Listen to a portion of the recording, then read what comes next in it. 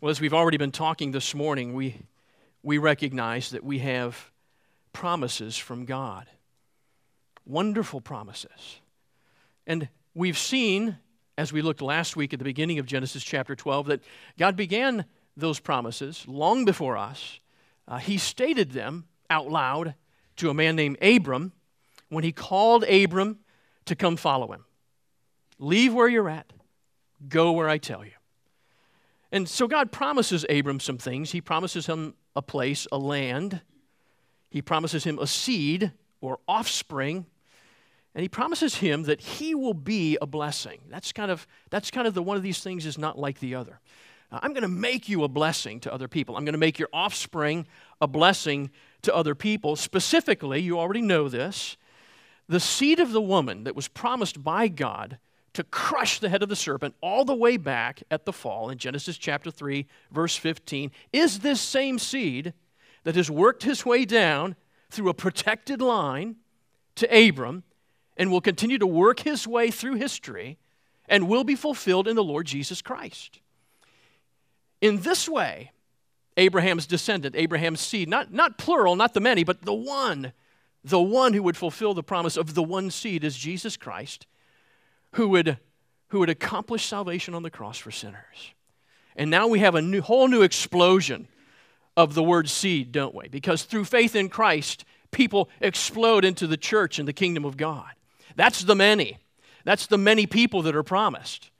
Believers in the kingdom. And so all of that explodes in Christ, and we're understanding these things as we trace this seed. And as we look at Abram, we see something amazing, and we're reminded of it before, how it is that because God made a promise, and He will bring it to completion, we're confident of those things, but He does amazing work in between as He protects His promise, as He protects that seed, makes sure that the promise, as He's promised it, will come to pass. Now, Abram, the seed is going to pass through Abram. The seed of the woman is going to become the Lord Jesus Christ eventually, passes through Abram and Sarai. And we look at Abram, and sometimes Abram does well. Like us, sometimes we do well. And sometimes Abram doesn't do well at all. And sometimes we don't do well at all. So the Bible's wonderful. Scripture's wonderful in that it portrays people as they are. And so we see Abram today as he is. And we recognize that in many ways, he's not that different from us. Sometimes we do well. Sometimes we don't do so well. And yet, like Abram, we have promises from God. And so the encouragement today, I think, from Abram is to know and believe the promises of God in your life, believer, and apply them, that we would do well. If you want to follow along in the sermon outline in the bulletin for you, you'll see this sermon theme.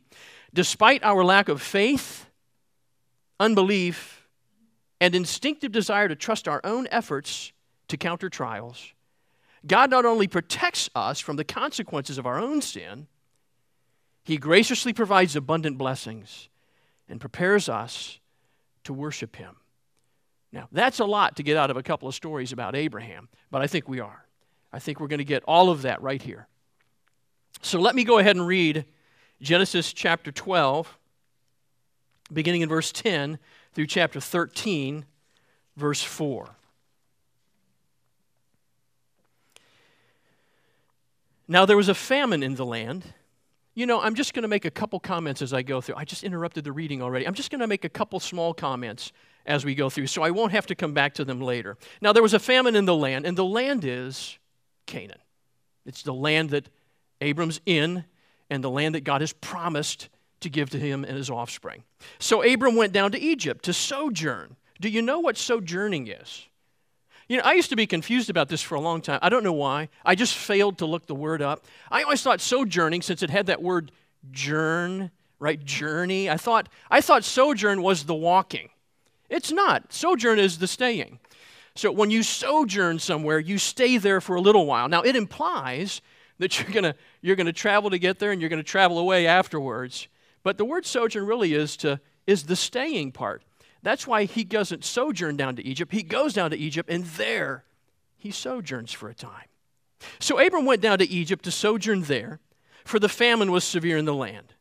When he was about to enter Egypt, he said to Sarai, his wife, I know that you are a woman beautiful in appearance, and when the Egyptians see you, they will say, this is his wife. Then they will kill me, but they will let you live. Say you are my sister, that it may go well with me because of you, and that my life may be spared for your sake. When Abram entered Egypt, the Egyptians saw that the woman was very beautiful, and when the princes of Pharaoh saw her, they praised her to Pharaoh, and the woman was taken to Pharaoh's house. Now, a couple of things. There's just kind of this repeated. We know her name's Sarai. We know Moses, who's writing, knows her name's Sarai, but he keeps saying the woman, the woman. And I think that causes us to hearken back to something, and that is to the woman in creation. That this is a redo. Abram is a redo of creation, just as Noah was a redo of creation. Here's another chance for Abram now instead of Adam, and the woman, Sarai now instead of Eve, to make a fresh start, to do the right thing, to be a better humanity, right? It's a redo as we get into Abram.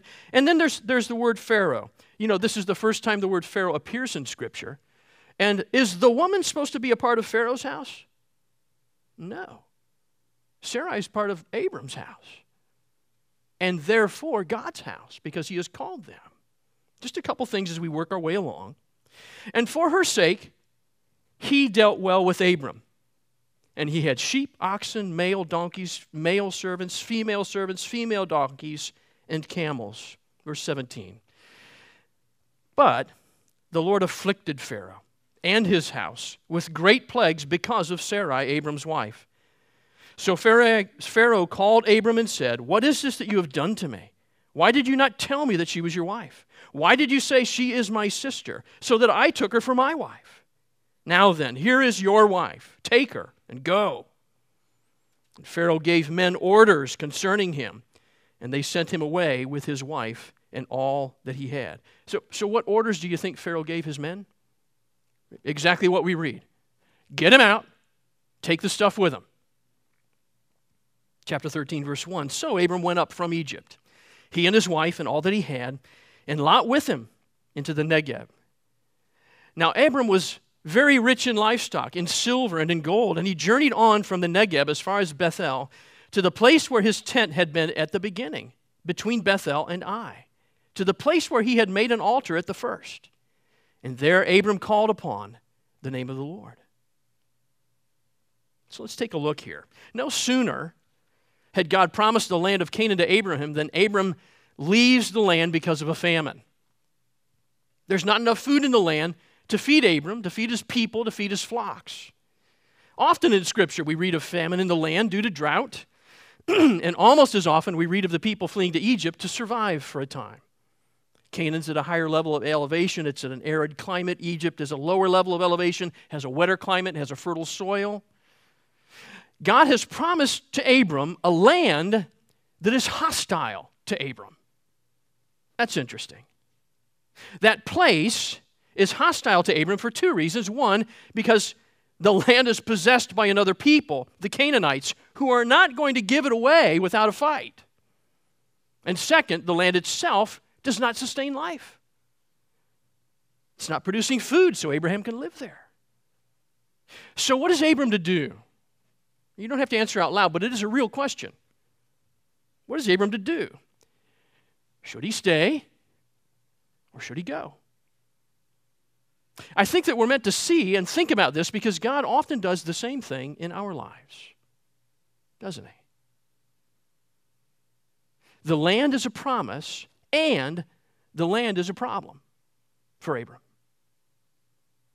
Does God ever do that in your life? Sometimes it seems that way, doesn't it? God often, not always, but God often follows this pattern. He makes promises to his people that seem impossible to come true. Or promises that seem so fragile that they'll surely break if we try to take hold of them. God may assure you of something, and then one thing after another comes along that causes you to question his promises, to question his assurances, to doubt his assurances. Like a land that requires taking. A dry farmland that needs rain over which you have no control. And you thought things like that only happened to you, but they're happening right here to Abram. There's this promise of God that seems difficult. Do you know that it happened to Jesus too? When Jesus was baptized in the Jordan River by John, he came up out of the water and God said, "You're my son, my only son. I love you and I delight in you." And immediately, Mark says, the Holy Spirit drives him out into the wilderness for 40 days where he's tempted by Satan. See, the pattern of God's promise is great assurance precedes severe test. Great assurance is there for a reason. There is likely a severe test coming. Promise and assurance is given so that you will pass the test. Can God provide manna in the wilderness? Abram? Yes, he can. Will God provide his promise of the Son who's the bread of life? Yes, he will. See, Abram has a promise. He has a relevant promise. But the promise appears threatened to Abram. And what we often miss in our own lives is something we can clearly see in Abram's life. That's why Scripture's so wonderful to look at. Abram has a promise that he doesn't use. We look at Abram and we see that Abram has a promise that he doesn't use. When faced with famine, Abram fails to apply the promise. He decides to feast in another land. Abram is struggling to believe the promise. So he finds his own solution to the problem. I know what I'll do. And I think we see that is a problem with Abraham, that he kind of prefers his own solutions. In fact, we may have seen it a little bit already. Remember that God called Abram to separate from his father's house, to leave Ur of the Chaldees and go to Canaan. Remember how we looked at that last week? But Abram took his father with him. And they didn't even go all the way to Canaan. They stopped in Haran until Terah, his father, died, and then they went on to Canaan. It's easy to criticize Abraham, isn't it? Look at this clown. Look at this guy.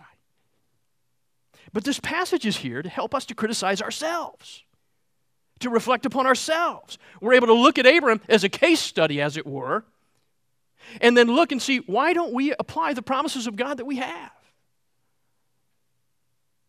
Sometimes, not always, great assurance precedes severe tests in our lives. And so we'd be wise to learn this pattern. Remember, Abram was a native of Mesopotamia when he lived in Ur of the Chaldeans, but he's not a native of Egypt.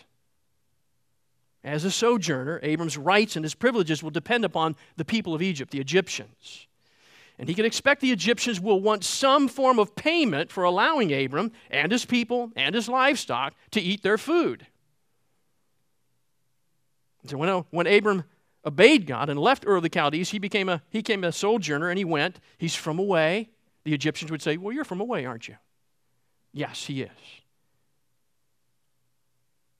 And so there's this question now of wife or sister. I had a lot of fun with the outline. You may have seen that. The questions going back and forth. That was a little bit of fun. So feast or famine? Well, Abram chose to go to a different land and feast. Wife or sister is the question hanging in the balance now.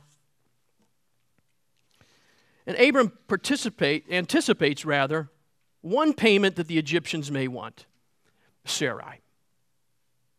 They might see that as a good trade. Someone will want his beautiful wife Sarai to be their wife. And the way that they would go about that is to make her a widow. Kill the husband. We now have a widow, an unmarried woman, and take her. So Abram instructs Sarai to tell them that she's only his sister, not his wife, so they won't kill him. And I think it's just as selfish as it sounds. I mean, some will speculate that Abram was just trying to do his best to preserve God's promise by keeping himself alive. If Abraham's killed, well, then God's promise of a seed is over. as if it was a fragile promise. But if he was really worried about the promise, I think he probably would have had just as much concern for Sarai, his wife, who's supposed to bear the seed, right? So I think that's kind of thin. And there's nothing in the text to really make us think that Abram's being faithful. He's certainly not being faithful to his wife. The point is clear that Abram was really concerned about himself. At best, like us, his motives were mixed. One of the very helpful things about Scripture is that it's just so honest. Our hero Abram is a fallen man with a fallen nature. Just like all of his forefathers before him, he's a selfish sinner. He's a coward. And he's willing to abandon his wife to save himself. Does Abraham remind you of somebody? Anybody? How about Adam? I think he reminds us of Adam. When the serpent approached Eve, Adam, her husband, was supposed to grab the snake, throw it out of the garden. But he didn't. He abandoned his wife to the devil's lies.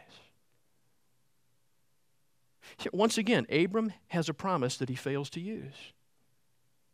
Even when he gets down into Egypt. When the Egyptians ask for Sarai, Abram's supposed to say, "You can't have her. She's my wife."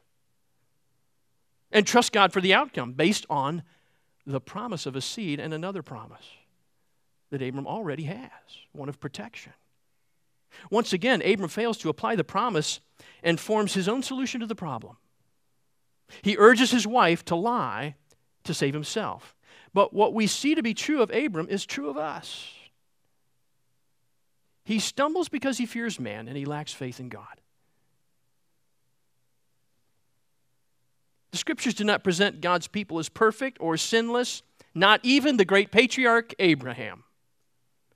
Scripture presents God's people with all of their failings, all of their shortcomings, all their need for God's grace, all their need for a Savior. That's how we're pictured in Scripture. So Abram urges Sarai to lie about being his wife. And in doing so, the question becomes, well, will he experience plight?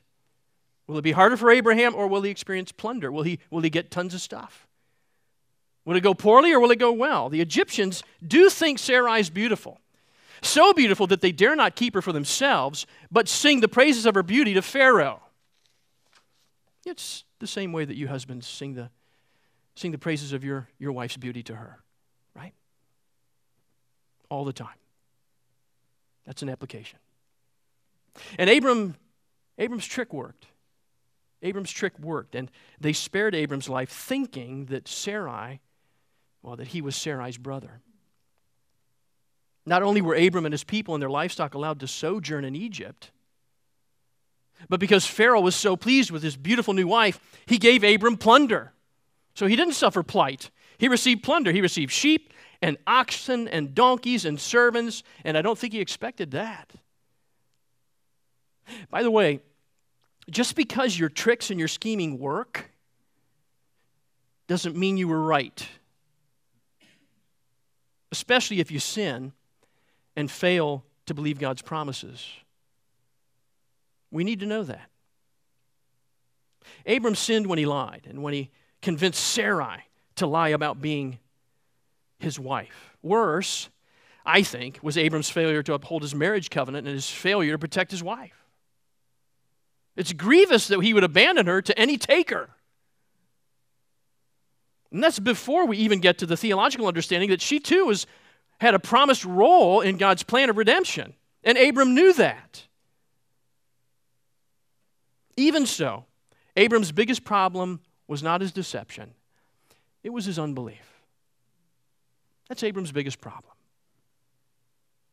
Abram failed to believe and apply God's promise of protection in chapter 12, verse 3, when God said, "I will bless those who bless you, and him who dishonors you I will curse." Even if Pharaoh of Egypt should dishonor Abram by taking his wife, God will curse him. Abram was supposed to believe that. So another thing we need to know is that God's promises don't go away just because of your lack of faith in them. We see that in Abram's story as well. Somehow Pharaoh discovers that Sarai is in fact Abram's wife. I suspect it became plain to him when Abram's God afflicted Pharaoh and his home with great plagues because of Sarai. Somewhere in there he clued in. And there's a stark contrast in Moses' words here. Remember, Moses is the author. Because of Sarai, Pharaoh dealt well with Abraham. You read those words in the verse. He dealt well with him. Because of Sarai, God dealt harshly with Pharaoh. A big contrast. Pharaoh now knows that Abram lied to him. Notice it's Abram's lie, not Sarai's lie. That's the problem here. And Pharaoh's indignant. I mean, this man is the leader of the world's superpower. And he's indignant. Look at how you've dealt with me, Abram. You lied to me about your wife. I mean, even Pharaoh says, who does that? Abram did. And now, even though Pharaoh has no moral qualms about taking a woman. Probably no moral qualms about killing a husband and taking a woman. But he does seem to have a right to be angry here. And he commands Abram to take his wife Sarai and get out of Egypt with his plunder. I think that's interesting. Take the stuff with you. Pharaoh doesn't want to take it back from him and experience round 2 of God's plagues of judgment for mistreating his servant. And so this passage, it highlights 2 very important things. First, it highlights Abram's unbelief. It highlights Abram's unbelief. He had God's promise of protection, but he failed to apply it. One commentator says that Abram failed to rub the promises of God into his fearful circumstances. You have fearful circumstances, and you have the promises of God to apply them. You got to rub those things in there. You know, it's like when a kid skins his knee. Just say, rub dirt on it. Just rub it in there, right? It'll be okay. We need to rub the promises of God into our trials and our fearful circumstances. But we're like Abraham. We don't. We have these same promises of God. Promises of a place, of a blessed seed that is Christ, and of that seed's protection and watch care over us, and we fail to use them. We fail to apply what we have already been given in our lives. Instead, we try to bring about God's blessing in our own way, in our own lives. We think ourselves wise, wiser than we are. We think ourselves smart, shrewd, clever. We can call it, when we fail, impatience or ignorance, or sometimes we'll call it wisdom, but it's really unbelief in the promises. And we would do better to confess, Lord Jesus, I believe, help my unbelief. Lord Jesus, I believe, help my unbelief. Instead of making excuses and not learning lessons from Abraham that are here to be learned. I mean, this is low-hanging fruit. This is knowledge to grab and to put in your life. And the second thing that just explodes in this account is the grace and faithfulness of God to his chosen people. Abram's at fault. He's made a mess. Pharaoh's been duped. And still, Yahweh intercedes for his people. Think about it. There's a period of time in which God's binding promise of a great nation through Abram and Sarai is actually in jeopardy. Because Sarai is the wife of Pharaoh now, not of Abram. Abram did that. Smart, savvy, resourceful, worldly wise Abram did that. And the question is, why should we care what Abram did 4,000 years after the fact? It's just a story. No. It matters because God's promise to Abram is God's promise to Jesus that he will be the promised seed who blesses all the nations. The salvation of sinners today is hanging in the balance in Egypt. But God's oath is binding, and he will bring his promises to pass. That's our God. And that's Abram's God. And Abram sees it. And so Abram worships the Lord. What a great response. Abram leaves Egypt having plundered great wealth from Pharaoh, livestock, silver, gold. And he goes back to Canaan, back to the place he had encamped before, between Bethel and Ai, where he had built an altar and worshiped God. And there again, he worships God. He goes back to the place where he was at first. And there Abram called upon the name of the Lord. That's a quote. He called upon the name of the Lord. An altar is for what? An altar is for sacrifices. Abram offers a sacrifice to atone for his sins against God. And again, calling upon the name of the Lord, we've mentioned this a few times as we've gone through Genesis. It's two things mashed together. One, it's calling upon the name of the Lord in prayer. And two, it's calling out the name of the Lord in proclamation. Telling the world the words and deeds of God. And together it means worship. Abram is doing his best to lead his people. Remember, he's surrounded by a people that he's got with him. He's doing his best to lead his people to fill this pagan land right there in the middle of pagan country, Canaan, with the glory of God by praying to God and declaring his glory, his goodness and his mighty works. For Pete's sake, he just brought plagues down on Pharaoh. They know who Pharaoh is.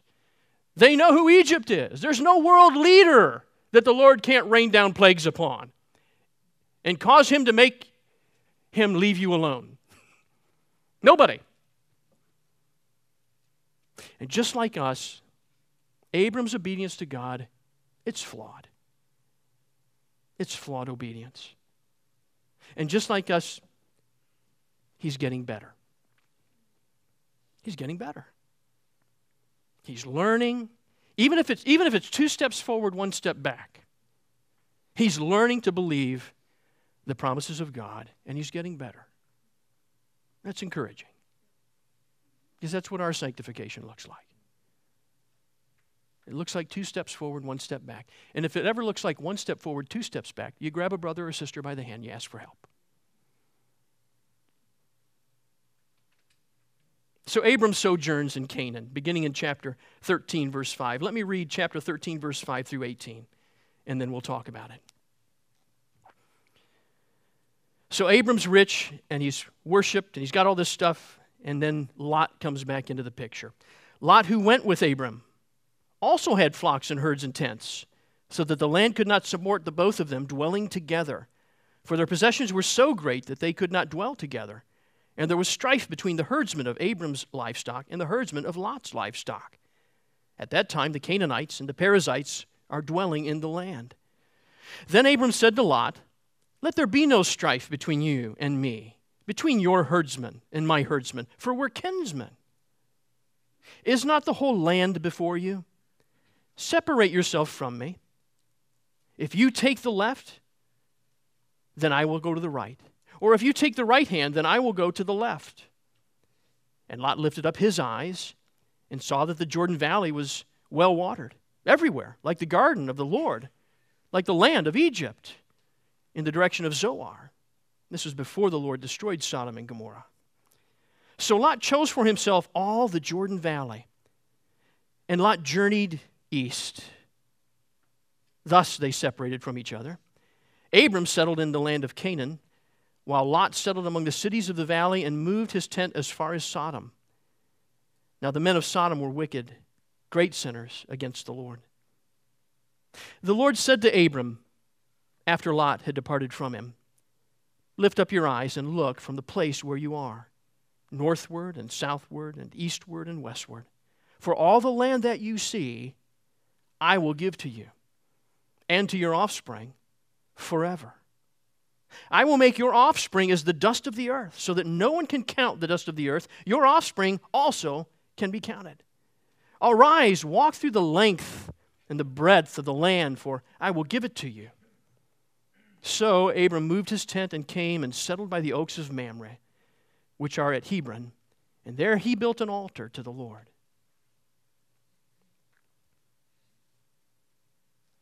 The word sojourn, again, short-term stay. Abram sojourns. He stays in a place for a short time, and then he moves on to sojourn in another location. He's semi-nomadic.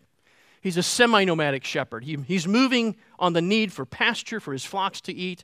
He needs water for his flocks to drink, so he looks for good places that have those things. And weather conditions, the seasons matter to him. He follows the seasons. And so he's in this sojourning pattern. Just as in Egypt, Abram will need permission from the people of the land to sojourn there. Moses reminds us that the Canaanites and the Perizzites possess this land. He's going to have to deal with them. He's going to have to enter negotiations with them because he's consuming their resources. And he may present a threat to them. They're not sure. They'll send somebody out on a camel and say, hey, what are you doing here? Who are you? How long are you planning to stay? And when Abram left Ur, you remember, he left the city with its walls and his community with its army. He left the protection and the security and numbers that the Canaanites have. That's what they are. They've got those things. So they'll want to know who's wandered into their territory and size them up. All that just to say, as we read about Abram, we need to just remember he's got all these people around him that he's responsible for. He's got these huge flocks that are taking up land. Think of a, Westward Ho Western movie from a long time ago. And so he's meeting people, just as he did in Egypt. He's meeting people. He's negotiating with people. He's gaining a reputation. All of these things are happening in the meantime. So Abram's nephew Lot is back in the picture, and both of them have prospered. Together they have so much livestock that they can't spread out far enough. They can't stay in the same location and spread out far enough so that their livestock can eat. So their herdsmen, the men doing the real work of tending the flocks, are fighting over space for their herds. They're fighting over grass, they're fighting over water, and they're fighting each other. And Abram shows himself to be the older, wiser man here. I mean, this is welcome. This is a welcome observance for us. Abram shows himself to be the older, wiser man here, the family man. The Canaanites already represent a threat from outside the camp. Abram doesn't need Lot to become a threat inside the camp. That would be disastrous. And appealing to peace among the brethren, he proposes that they separate camps. Abram also shows himself to be a generous man, doesn't he? I mean, he is in the authoritative position of choosing the land he wants and telling his nephew Lot to go over there. And amazingly, he defers to Lot. Abram shows himself to be humble and unselfish. And he lets Lot choose the land that he wants. So the question becomes left or right? Which Lot going to choose? Lot lifts his eyes. What's implied is that Lot gave no thought to Abram, his elder. He lifted his eyes. Lot gave no thought to God by praying, Lord, which direction should I go? No, Lot just lifts his eyes. Lot sees with his worldly eyes that the grass and the water in the area of the Jordan look best. And so he takes what was best for him. And we're meant to see Lot that way because it's the way Lot is. But look at how the land is described. Lot imagines that it's like the Garden of Eden, it's so great. Well, Lot never saw the Garden of Eden. It reminds him of the fertile land in Egypt, where Pharaoh just kicked them out. The place where they went when Canaan was dry. So he led all of his people to travel in what direction? East. East. Moses paints us a symbolic picture of Lot choosing poorly. East represents movement away from God. East of the garden, east of Eden. Man moved east and built the tower in Babel. And Lot continues to move east. And Lot ends up in the wicked, worldly city of Sodom. The thing is that Lot surely knows. He had knowledge of Sodom's wickedness. And he chose to go there anyway because it looked more prosperous. Lot chooses prosperity over morality or righteousness. By contrast, unselfish Abraham is left there in Canaan, the land that doesn't look quite as nice as the land that Lot chose. But Abram was trusting God for the outcome of his generosity to Lot. Even so, he might be wondering if he had been foolish or faithful in deferring to Lot. We wonder that, don't we? The Lord calls us to be gentle, and we're gentle to somebody, and we wonder if we were foolish to let them run over us like that. The Lord calls us to be generous, and we give money to somebody or some cause, and then we wonder if we've been foolish for being so generous. We wonder things like that. If we actually place all of our hope in the promises of God, not in the world and the things in the world, won't we miss out on the good life now? Foolish or faithful? We wonder that. If we actually become the people that God has called us to be, humble and hopeful, won't we just be taken advantage of our whole lives on this earth? After all, if we slow walk our sanctification, isn't it still sanctification?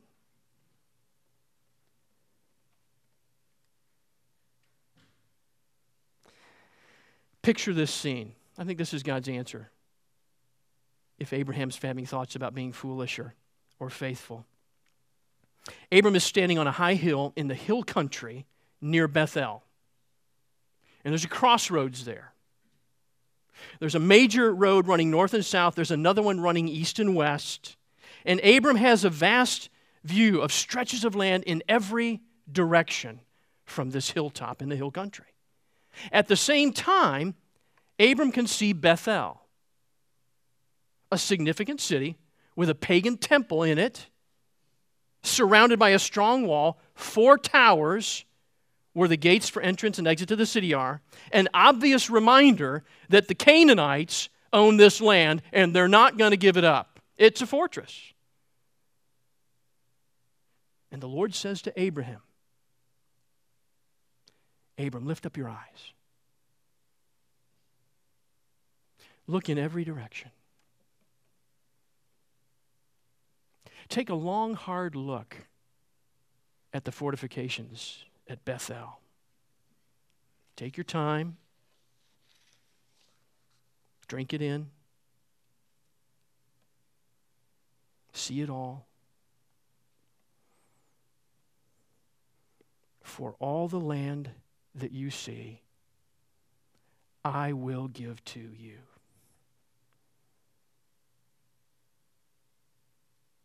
And to your seed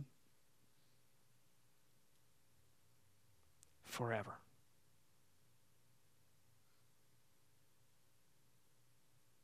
And that's not all. And that's not all. Your seed, your offspring, will be as numerous as the dust of the earth. Now, so far, dust of the earth may not be a good thing in Genesis, but here it is. Here it is. It's like the stars of the sky and the sands of the seashore. The dust of the earth is too numerous for anyone to count, and that's how your God-promised offspring will be in this God-promised land. And it seems impossible for God to promise this to childless Abram, who is old and married to childless Sarai, who's barren. It seems impossible for God to promise this Canaanite land to Abram with an eternal promise, but He does. The people of God will forever be bound to the land of God's promise. It's an affirmation of God's promise and the goodness of God to Abram. It's an assurance of God's promise and His grace to Abram. And it comes with instructions. Get up and go. Walk and sojourn in the land. For I will give it to you. He says it again. Abram has not been foolish to trust in God and His promises.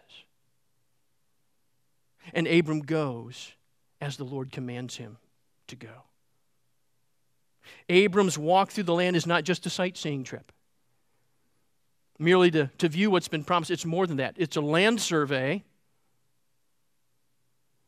He's inspecting, he's taking notes, he's mapping. And it's a demonstration of his future ownership.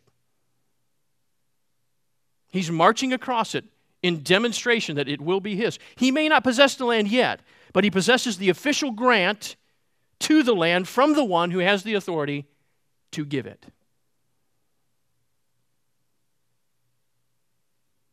And Abram goes, and Abram worships the Lord. I love that about Abram. As he sojourns to the oaks at Mamre and Hebron, Mamre is the name of a man, and he's an Amorite and a friend and an ally of Abram. And Abram and Sarai and all of his people and all of his flocks go to that place, and they camp in that spot. And there Abram builds an altar to the Lord. Abram the sinner offers sacrifices, and he worships God. He worships God only and openly in a pagan land. And he's comforted by the promises of God, and he's on mission in the promises of God. If you consider these passages, I just want to wrap up with four points. Under the heading of Christ Church worships God in her sojourn to the promised land. I want to bring that a little closer to us. I want to bring some of Abram's applications a little closer to us.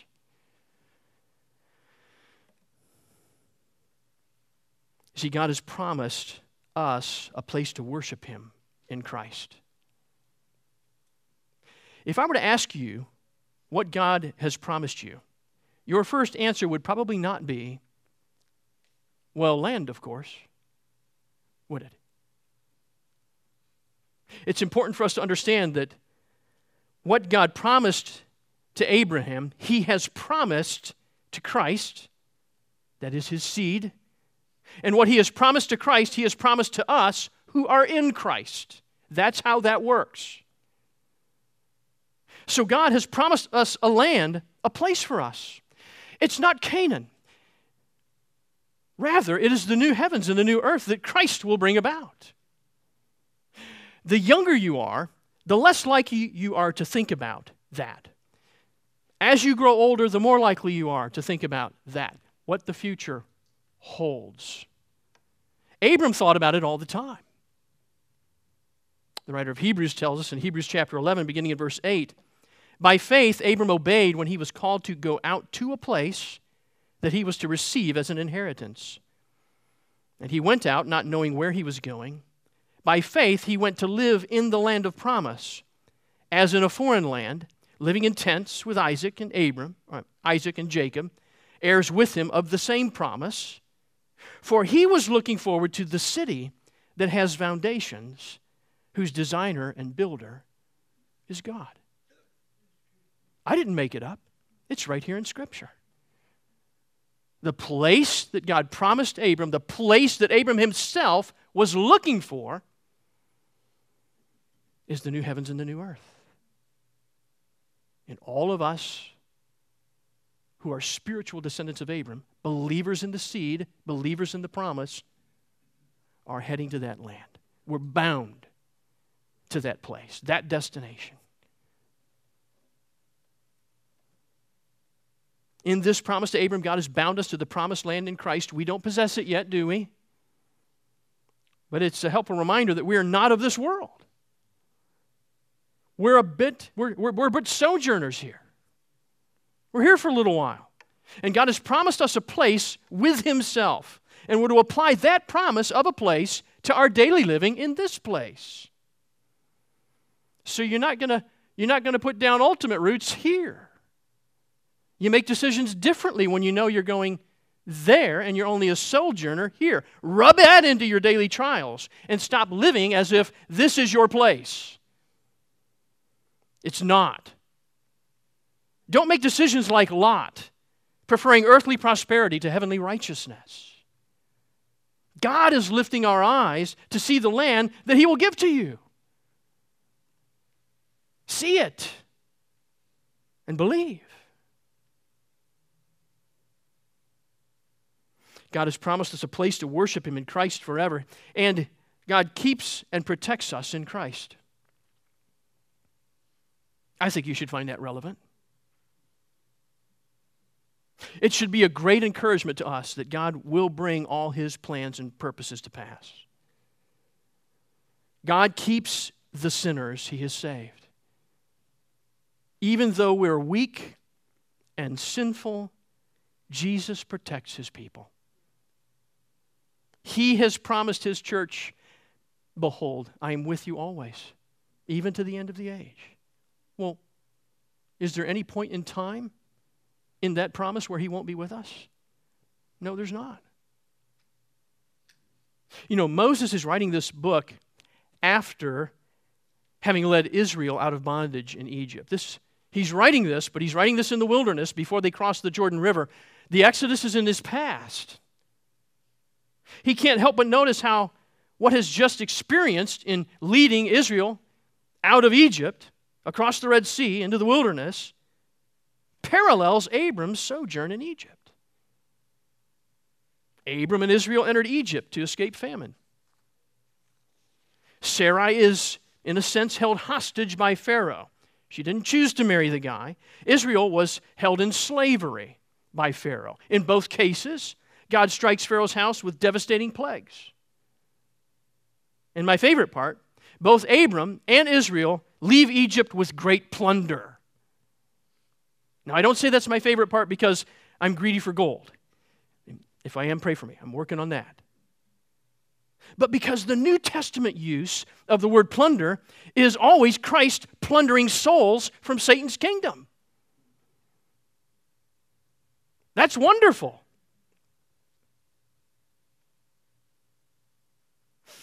So God has promised us a place to worship him in Christ, and he keeps us and he protects us in Christ. And God grants us peace and prosperity in Christ. To be kept and protected by God, you must first give yourself to God. Just as God called Abram, God is calling every person here to let go of their lives and to follow him all the way to the final destination. The blessing of peace that God promises comes to you then, no surprise, through Jesus, God's promised seed. Which means that you must believe this promise. You must believe this promise. So here's the promise. On the cross, Jesus bore, he received, he experienced, he suffered. Jesus bore God's just wrath on the sins of those who believe the promise.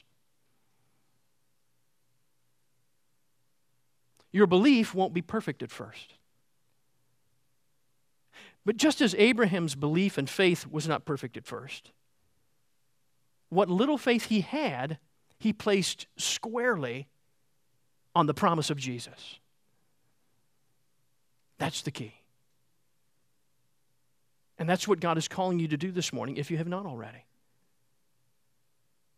Depend on Jesus, his sin-atoning death on your behalf, so that your sins are forgiven. Trust in this rock-solid peace with God, which comes from God, that when you sojourn on this earth ends, you will not go to hell, but to a beautiful place that he's prepared for you. Rely upon Jesus to prosper you spiritually. He transforms you into his likeness and his character. And respond like Abram with open, unashamed, whole life worship of God. Because you were saved through his judgment on his Son. He's the only and obvious object of your worship.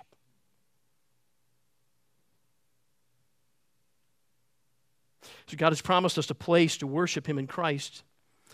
He keeps and protects us in Christ, and God grants us peace and prosperity in Christ. And lastly, God prepares us to proclaim and plunder in Christ. He prepares his worshipers to proclaim and to plunder. Do you know what Abram learned as he witnessed the plagues of God on Pharaoh? I mean, it must have been a sight.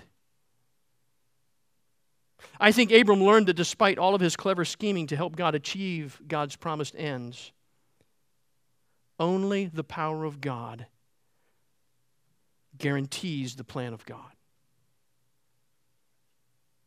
And always the power of God guarantees the plan of God. God's power, powerfully expressed, should produce a couple of attitudes in us. The first is humility. Wow, I mean, Abram must have seen those plagues and realized God really knows what he's doing. He's got his hand on the wheel. How can Abram possibly survive and be preserved to receive the gracious promises of God while sojourning in such a hostile world? How will his seed ever possess such a hostile land? How will he ever have seed numerous as the dust of the earth when Sarai's barren? The only answer is by the power of God. All of Abram's stumbling and bumbling, all of the ways that we get in God's way with our own really good solutions to help God solve his problems, require the power of God to bring about his promises. And he applies his power. The second attitude that the power of God powerfully displayed in our lives should produce is hope. God does intervene. God intervenes, God steps in just in time, not as early as we think we would like for him to, but never late, though it may appear to us that he has been. Hope is how we keep going. How Abram keeps going. How the church keeps going. Our hope in God's power to bring about his promises is sure and certain, and he will do it. Over and over, he assures us, he assures our unbelieving hearts that he is true. And so we don't have to despair. Things not going your way in the world? You don't have to despair. Yes, as God's saved people, we will sin. But rather than despair, we repent.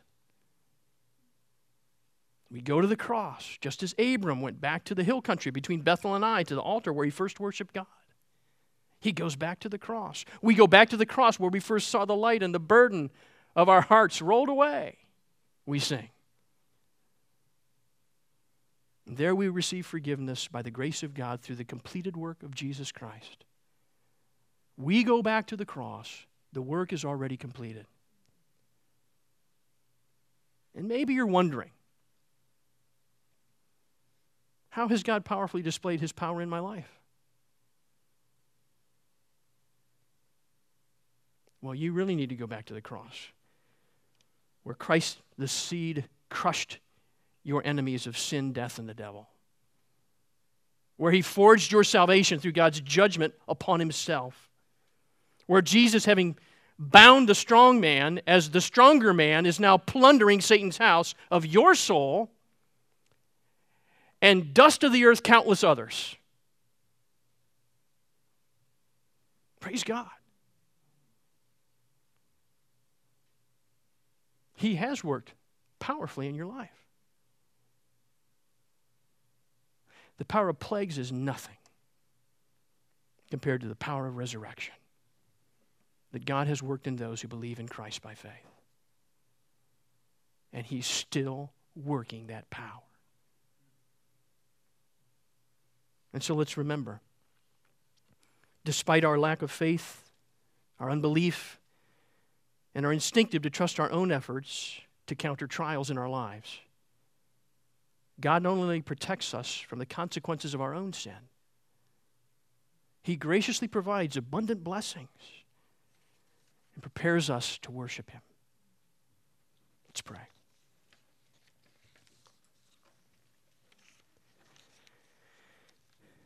Heavenly Father, we thank you for your word, and we pray that you would be pleased to press it deep into our hearts.